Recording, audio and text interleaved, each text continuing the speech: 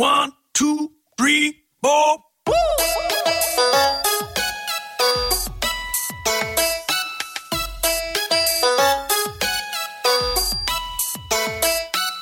Welcome to Me and the Geek. I'm Joel Sharpton. I'm me, and every week I talk to a different geek here on the show about their geeky world. You see, it's my opinion that everyone is a geek about something.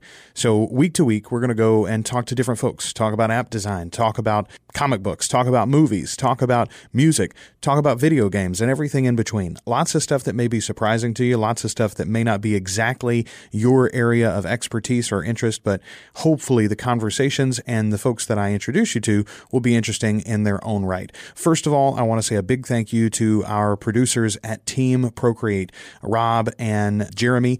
Without them, this show and the rest of the shows on this network wouldn't be possible. So thank you to them. What is this show going to be about? Well, we're going to start with a few... Welcome on board, ladies and gentlemen. Could the passenger in carriage 5 please unplug your extension lead and stop charging your phone, electric toothbrush, handheld hoover and power drill on the table? Thank you. Like getting your money's worth? Enjoy the delicious mayo chicken. Just 99p from the McDonald's Saver menu. Served after 10:30am, except in selected restaurants, which will serve this from 11am. Price and participation may vary. Pilot episodes. The first one is what you're listening to right now. We're going to be discussing Spider-Man in the MCU. That's the Marvel Cinematic Universe. Big announcement last week as Sony Pictures and Marvel Studios made a big deal, and I brought a few of my best friends in to discuss this, guys that I knew had their noses in the comic books once upon a time, and now they've got their finger on the pulse of these comic book franchises and what's going on in the movies. So we're going to get straight to it. Hope you enjoy this episode and this discussion. If not, well, keep looking in the archives there. We've got a couple of more for you lined up. And starting very, very soon, you'll get a new episode each week right here at meandthegeekpod.com. I'll be back with you right after the conversation to tell you some ways that you can connect to us. But for now, just enjoy Me and the Geek. Kyle, how you doing? I'm doing great. Thank you for having me. No problem, man. Thank you for taking the time to make the call. We've had some technical issues, you and I getting together, but I'm glad that you're being my guinea pig to work this all out. That's why we call these the pilot episodes. It's fun. It's fun to be a part of something new, something that I think is going to really take off. Yeah, I think so. So many fun geek categories to talk about. Absolutely. And the whole reason why I started this podcast in the first place, though, was the announcement of Spider-Man returning to the Marvel Cinematic Universe. Sony and Disney getting together, making a big fat corporate agreement, hugging and showing the love, so to speak, as they play nice with one another and share what's probably Marvel's biggest character. So that's what you and I are here to talk about today. We're going to be discussing in future episodes. They're probably already available. You can check them out with Matthew Bennett and with Jamie Worley. We're going to talk about potential storylines, alternate takes that Marvel could have made, although it looks like now they might have made up their minds for the direction that they're going to take. Right now, though, I want to talk with you, Kyle, about how we got to this place in the first place. We're going to start with your reactions. When you heard the news, what was that like? What did you think about it?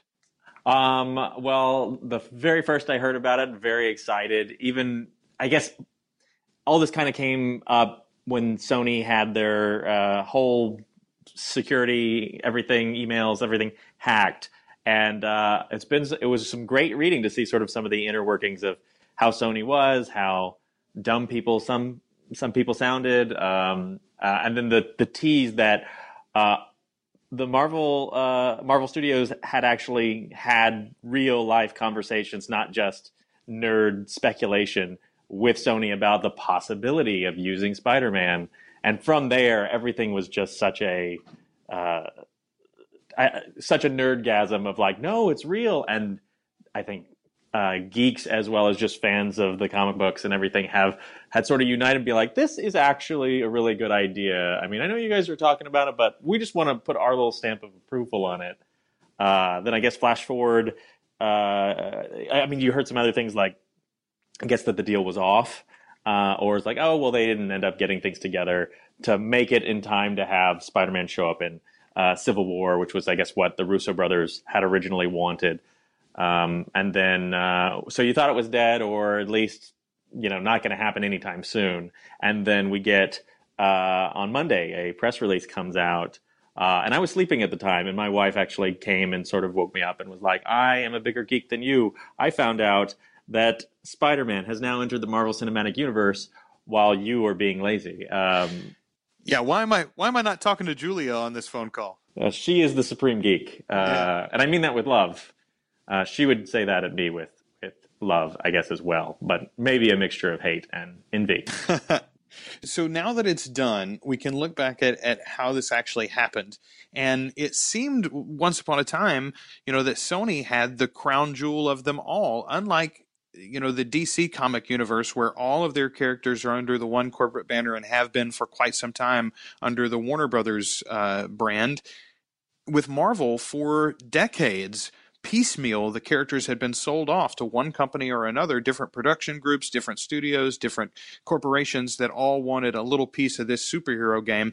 And some had had more success than others. I think, a lot of people would trace the modern launch of the superhero genre back to perhaps Blade and the original X-Men movie as two great examples of successful uses of these characters.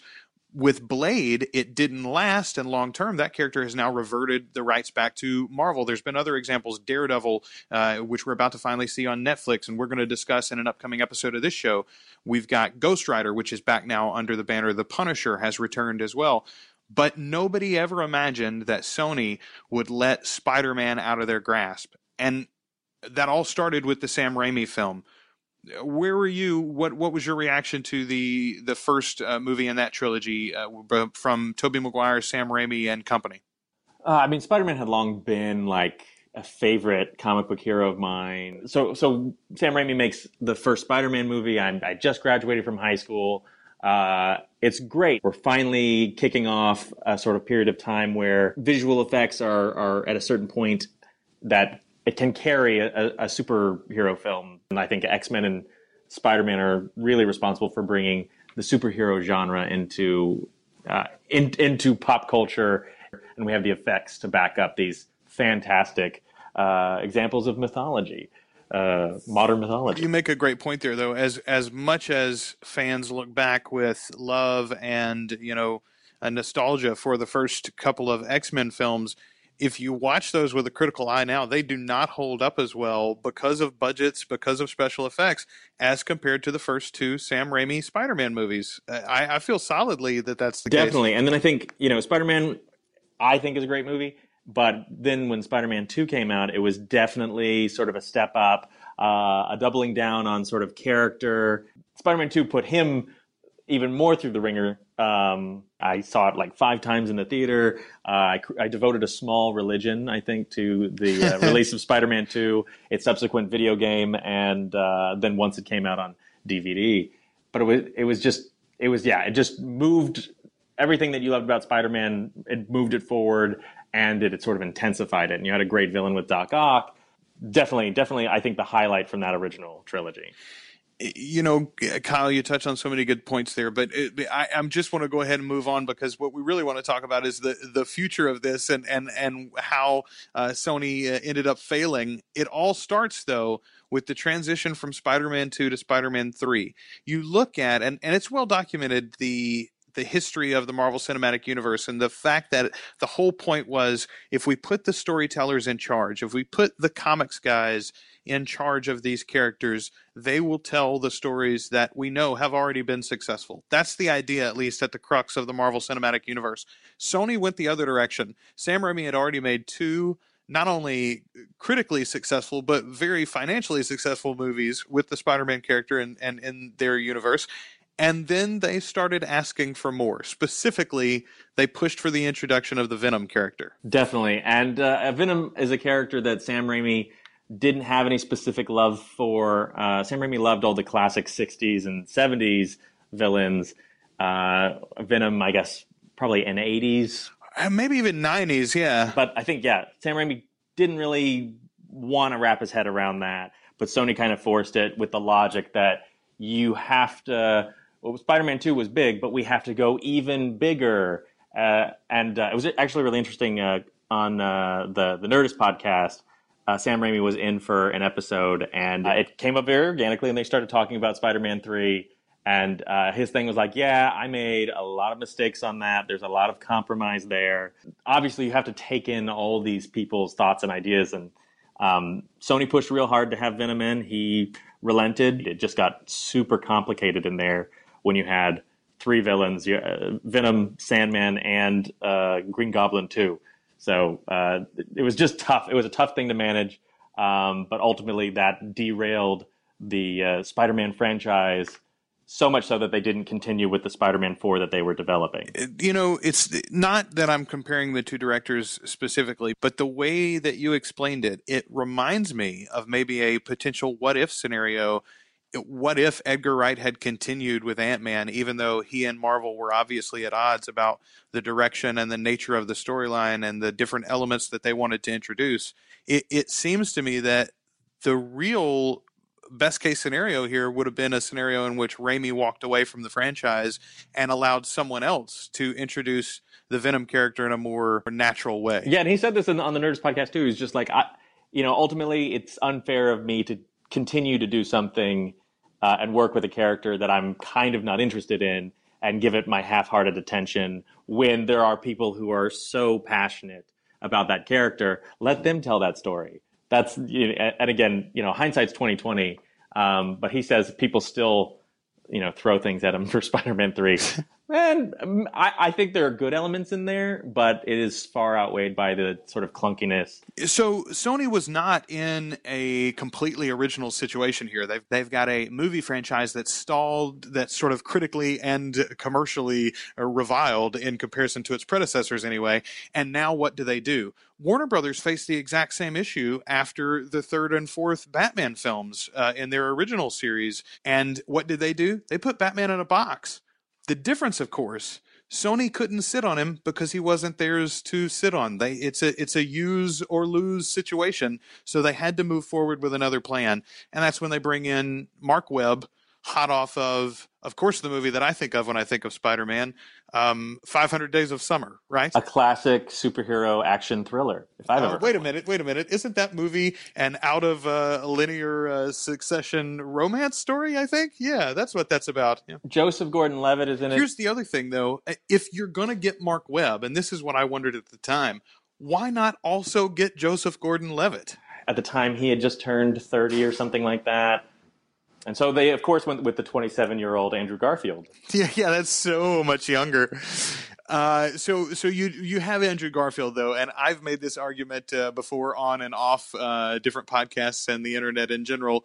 I like Andrew Garfield's Spider-Man. I do not care for his Peter Parker. He is a pretty boy. He is a rock star in some ways, and Peter Parker is not that. I love his Spider-Man. I think he's got the one-liners. He's funny. He's really enjoying himself out there. But then when you switch over to the Peter Parker, he's kind of this emo, antisocial, skateboarding dude. And I get that they're trying to modernize the take on Peter Parker a little bit to make him not necessarily nerd. Obviously, ladies are going to buy him more as a romantic lead if he's kind of cool and a little bit tortured teenager versus the I like science and other things. The interesting thing to me is that new potential trilogy, it ended up only being a duology, I guess, from Sony.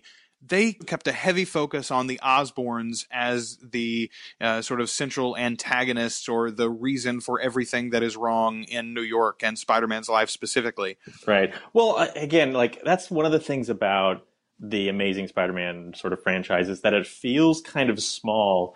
All the evil in the world comes from a company called Oscorp. All the bad guys were obviously growing out from there. And then once we see an Amazing Spider-Man 2, there's just a floor with all these sort of military weapon grade wings and octopus arms and a rhino mech suit.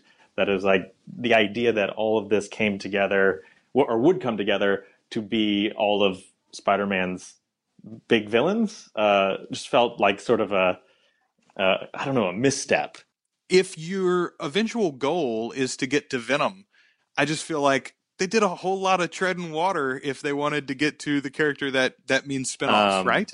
And I know what they were obviously trying to do is to build quickly this new mega franchise where you'd have spinoffs with the Sinister Six, Black Cat, potentially even the Aunt May spy film. I don't know. And then, of course, the big one they were hoping for is, I guess, doing Venom right and giving him his own movie. but it all seemed to just it was pushing too much too fast there for one movie. It's one of the most interesting things I think about the idea of bringing him into the MCU is that with the continued expansion of the cosmic side of things, there are obvious, easy, explainable ways to bring in the symbiote idea, to bring in the Venom character specifically, to allow it to grow organically, pardon the pun, both within the Spider-Man franchise and then as a thing unto itself, because that is a character and an idea that's very worth mining over time, but you can't shortchange it. And I think that's one of the great things that the MCU has done. Think about the long-term nature of the Bucky character, for instance. His moments in the first Captain America movie are few. He's never mentioned really or referenced in the Avengers movie, and yet comes back to play this gigantic part in Captain America 2, and he will play a large part in the continuing expansion of that universe. Now we are presented with finally a natural opportunity to get to the Venom storyline, and will the two companies have the patience to get there in the right way? Patience is definitely, I think, the key word. Marvel had, even at the beginning, it's not like we're doing a Captain America movie. We have to put every Captain America villain in there. We have to do, like, they were able to just do something nice, like a nice retro action adventure, because they had the confidence that I think they knew there was an audience that was going to still be there, and that they didn't have to jam everything in, and they could just tell a nice organic story. And now with Spider-Man, yes, I think there's so many easier ways to, as organic as a black goo space alien symbiote is ever going to be to explain. It's never been easier now that you have kind of the weird cosmic side developed with the Marvel Cinematic Universe and Guardians of the Galaxy and Thanos. Yeah, not just developed, but like wholeheartedly embraced. Normal people, not geeks, but normal people are wearing a talking raccoon and a walking tree around on t-shirts and carrying them as figurines and putting them on their desk and things like this. Like, this is the outside edge of the Marvel universe in many ways, and it's now been set at the center of at least the cosmic side of it. I think the goals of Marvel should get bigger and grander and broader, and they should be pushing the envelope on what has been the conventional wisdom that quote unquote mainstream audiences can follow and be entertained by. But on that, I had a question for you. Like, what do you think Marvel gets out of this deal to have Spider-Man back? I know Marvel as a company still has the merchandising rights for Spider-Man, so any success is going to benefit them in that way. I think that's the primary thing. First of all, they get to stop the potential dilution of their brand or the loss of the Spider-Man character as a tool in other medium. On the surface, you're right. It may just be that Disney paid the money back in 2011, I believe, or Marvel bought the all of the merchandising rights back from Sony for the Spider-Man character. But I also think it works the other way.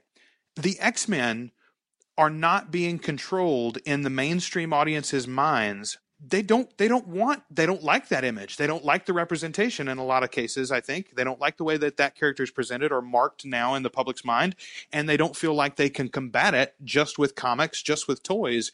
They didn't want that to happen to Spider-Man, I think. But I think the real benefit is that they continue to be able to use and control the destiny. And I know that's a weird word to talk about when you're discussing a fictional being, but the destiny of Spider-Man, they're in charge of that now as far as the public is concerned. And I think that's the most important aspect of it. I think that they want all of their characters under the same banner, and I think they want all of their toys on the same shelf. That may not be possible in the short or even long term as far as actually owning the rights. The X-Men franchise is unlikely to be available in that way. The Fantastic Four franchise is unlikely to be available in that way. But this deal, I think, holds the template for other similar deals to be discussed. And that's where I want to go right now, is what exactly is this deal? Here's what we know about it for sure, right, Kyle? Mm-hmm. We know that Spider-Man will appear in at least one Marvel movie, one MCU film, before the solo film that is co-produced by Sony and Disney that'll be released in July of 2017.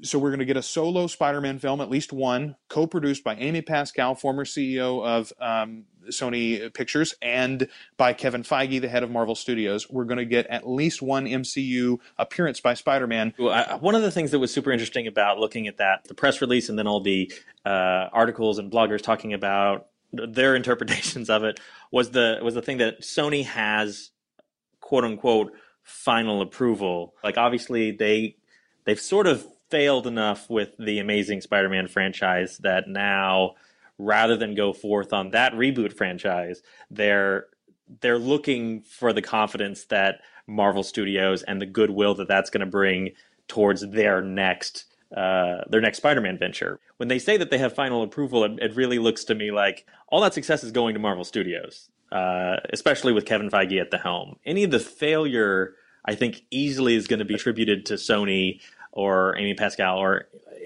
of them, messing with the Marvel formula of blockbuster success. Sony has the ability to sort of revive this character by essentially going to the experts, and with no money changing hands, it seems clear that Sony just wants to put out a good movie to make money, sure, but then potentially also to continue the spin-off plan that they had originally. And that's the part that I get a little worried about. This is why, Kyle, that I'm not terribly worried about the potential spinoffs.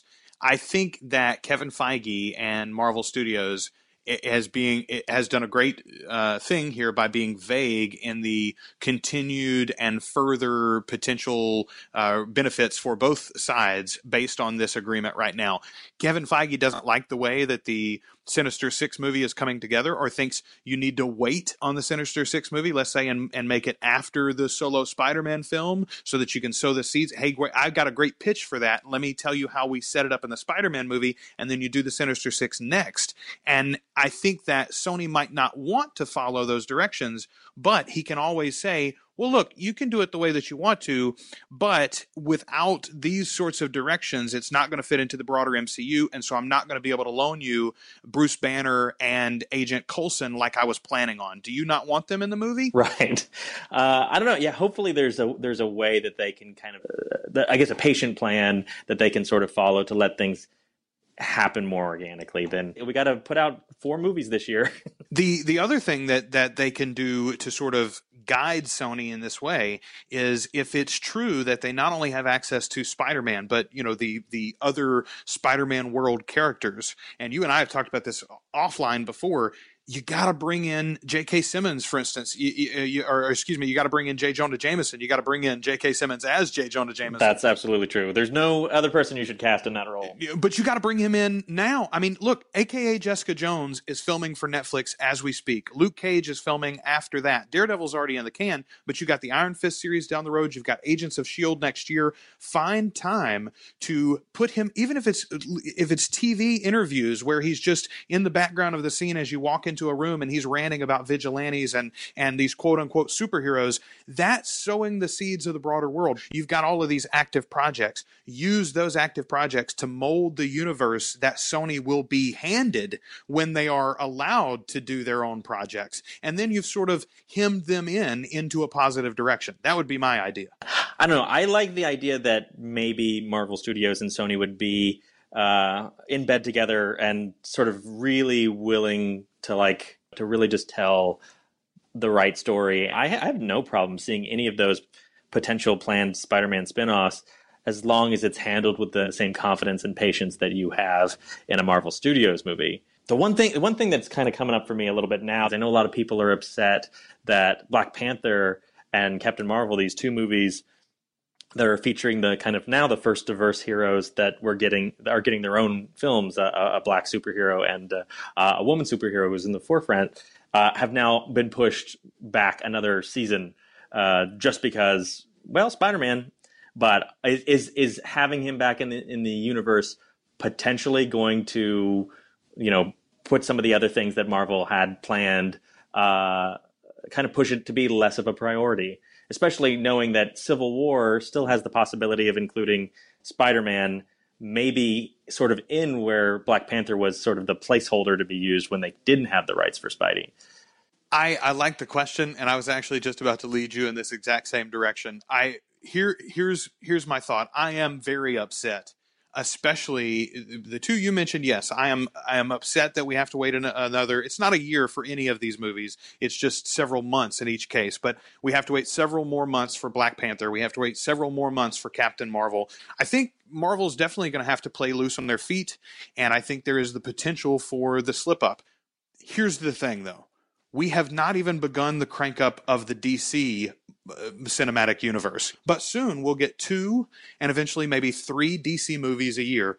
We are going to, I imagine, for the next 5 or 6 years at least, get at least 3 Marvel movies a year. One of those, it seems now, every 2 or 3 years will be a Spider-Man movie co-produced with Sony.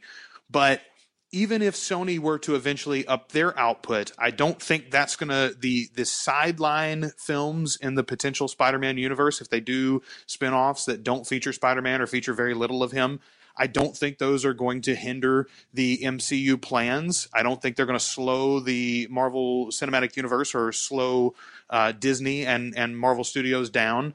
So I'm not worried about it long term.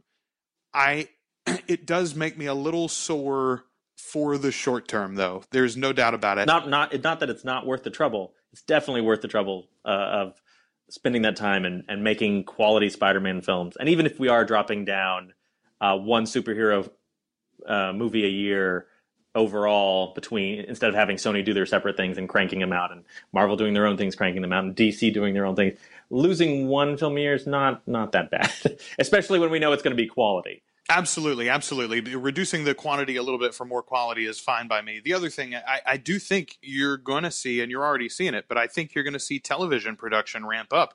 I would not be surprised if eventually Marvel doesn't have, 10 different TV shows on every single season. And it can be a fun way to sort of do something specific, that MCU model of like, okay, we're doing a political thriller here. We're doing a kung fu TV show here. Like, there's so much breadth with just the approach to these characters that we get to play in so many different subgenres within the big superhero genre, which is just great. And it allows itself for so much reinvention. Every character can be a different type. It's so great. The other thing is, if you look at the budgets here, the rumors are anyway that you've got the Daredevil series roughly at about $3 million an episode. Not every episode costs $3 million, but that's the average for that series, a 13-episode series. So you're talking about that same sort of ballpark, a $35-45 million movie, except you're getting 13 hours of content, which you're going to be able to repurpose and resell in dozens of ways over the course of time. You're also allowing to fully explore and build out not only Daredevil, but all of the other characters that inhabit and color his world. While you're doing that, you're broadening the exposure and the general knowledge of all of these characters. If any of them hit, if any of these are super successful and take the mainstream by storm, they'll be promoted to movie status. So Marvel gets to do 2 things at once. They get to manage these gigantic franchises which already have mainstream appeal and understanding and acceptance and a cast. Yes, and the gigantic cast, exactly. And at the same time, they get to build the smaller world and sort of farm out their second generation of films. But to me, the Marvel Studios story, the first generation of that really goes all the way up to 2019 with the end of the Infinity War Part 2. And at that point, I think you're going to be looking at what the second generation of it is. Their universe is building and growing over time, and you are finding new characters that can fit those archetypes that you already have developed a history and affinity for. I think that is really the beauty of what this experiment with Marvel Studios and Disney has proven. I think that's what it is. It's the long-term love of characters. It's what TV has been doing for 25, 30 years. Totally. And it's just in a much larger, bigger budget, bigger spectacle. We're living in such a wonderful nerd time. Excellent thoughts. Excellent thoughts. Excellent conversation. What an amazing time to be a geek. Am I right? I couldn't agree more. To have Spider-Man back into the fold with the MCU and Kevin Feige at the helm of this, it makes me super excited. It's happening, and it's It really is sort of a geek stream come true. I'm going to talk to you soon. We'll talk next time about Star Trek. Tell everybody where they can find you online, Kyle. You can find me pretty much anywhere. I got Twitter and Vine at Kyle is Funny. And if you guys are in the Austin area, please check me out. I perform weekly at Cold Town Theater in a group called Movie Riot, where we perform improvised movies right on the spot. It's a lot more fun than it sounds when I say, come see my improv show. I promise. Of course it is. Of course it is. That's what everybody says. No, but really it is. I promise. All right, Kyle, thank you so much for joining me. What a great conversation with Kyle Sweeney. Don't forget to check him out on Twitter and Vine at Kyle is Funny. We're going to have him back on soon. We mentioned Star Trek, and we are going to have a Star Trek episode, but actually the next episode with him will be a discussion about Saturday Night Live's 40th anniversary and the show overall. We're going to talk about that coming up soon here on meandthegeekpod.com. Find us on Twitter at Me and the Geek, on Facebook too at Me and the Geek. You can also email us, meandthegeek@teamprocreate.com. That's just some ways that you can feedback to us. Let us know what you think of the show. Let us know topics that you'd like to hear us discuss in the future. But I'm going to give you a sneak peek real quick. As I said, we're going to start this show with these pilot episodes discussing Spider-Man and the Marvel Cinematic Universe. But we're going to go in a whole different left field pretty quickly. We're going to talk about Saturday Night Live, as I mentioned, and their 40th anniversary. We're going to talk about geeky preachers and ways to bring social media and multimedia into the pulpit. We're going to talk about Dungeons and Dragons. Boy, there's two different subjects. If you're a kid like me that grew up in the 90s, Dungeons and Dragons and preachers, who would ever think that those things would be together? But we're going to talk with a buddy of mine about Dungeons and Dragons, and specifically the new 5th edition set, and why you might be interested even if you've never role-played before. All of that and more coming your way soon right here at Me and the Geek. Until next time, I'm Me. That's Joel Sharpton. You can find me on Twitter at The Rogues Life. This week's geek was Kyle Sweeney, and this has been the podcast. 1, 2, 3, 4. Woo! Me and the Geek is a proud member of the Procast Network, a Procreate production. Procreate is a community of artists in film, music, the digital arts, and fine arts that helps them connect and collaborate on projects. You can find out more at teamprocreate.com. Also, be sure to check out one of our other great shows, like Pod on Pod, a weekly review of a different podcast to help you find your new favorite show. Josh and Joel are your hosts as they walk through the wide world of podcasting. From comedy to self-help, Josh and Joel listen to it all so you don't have to.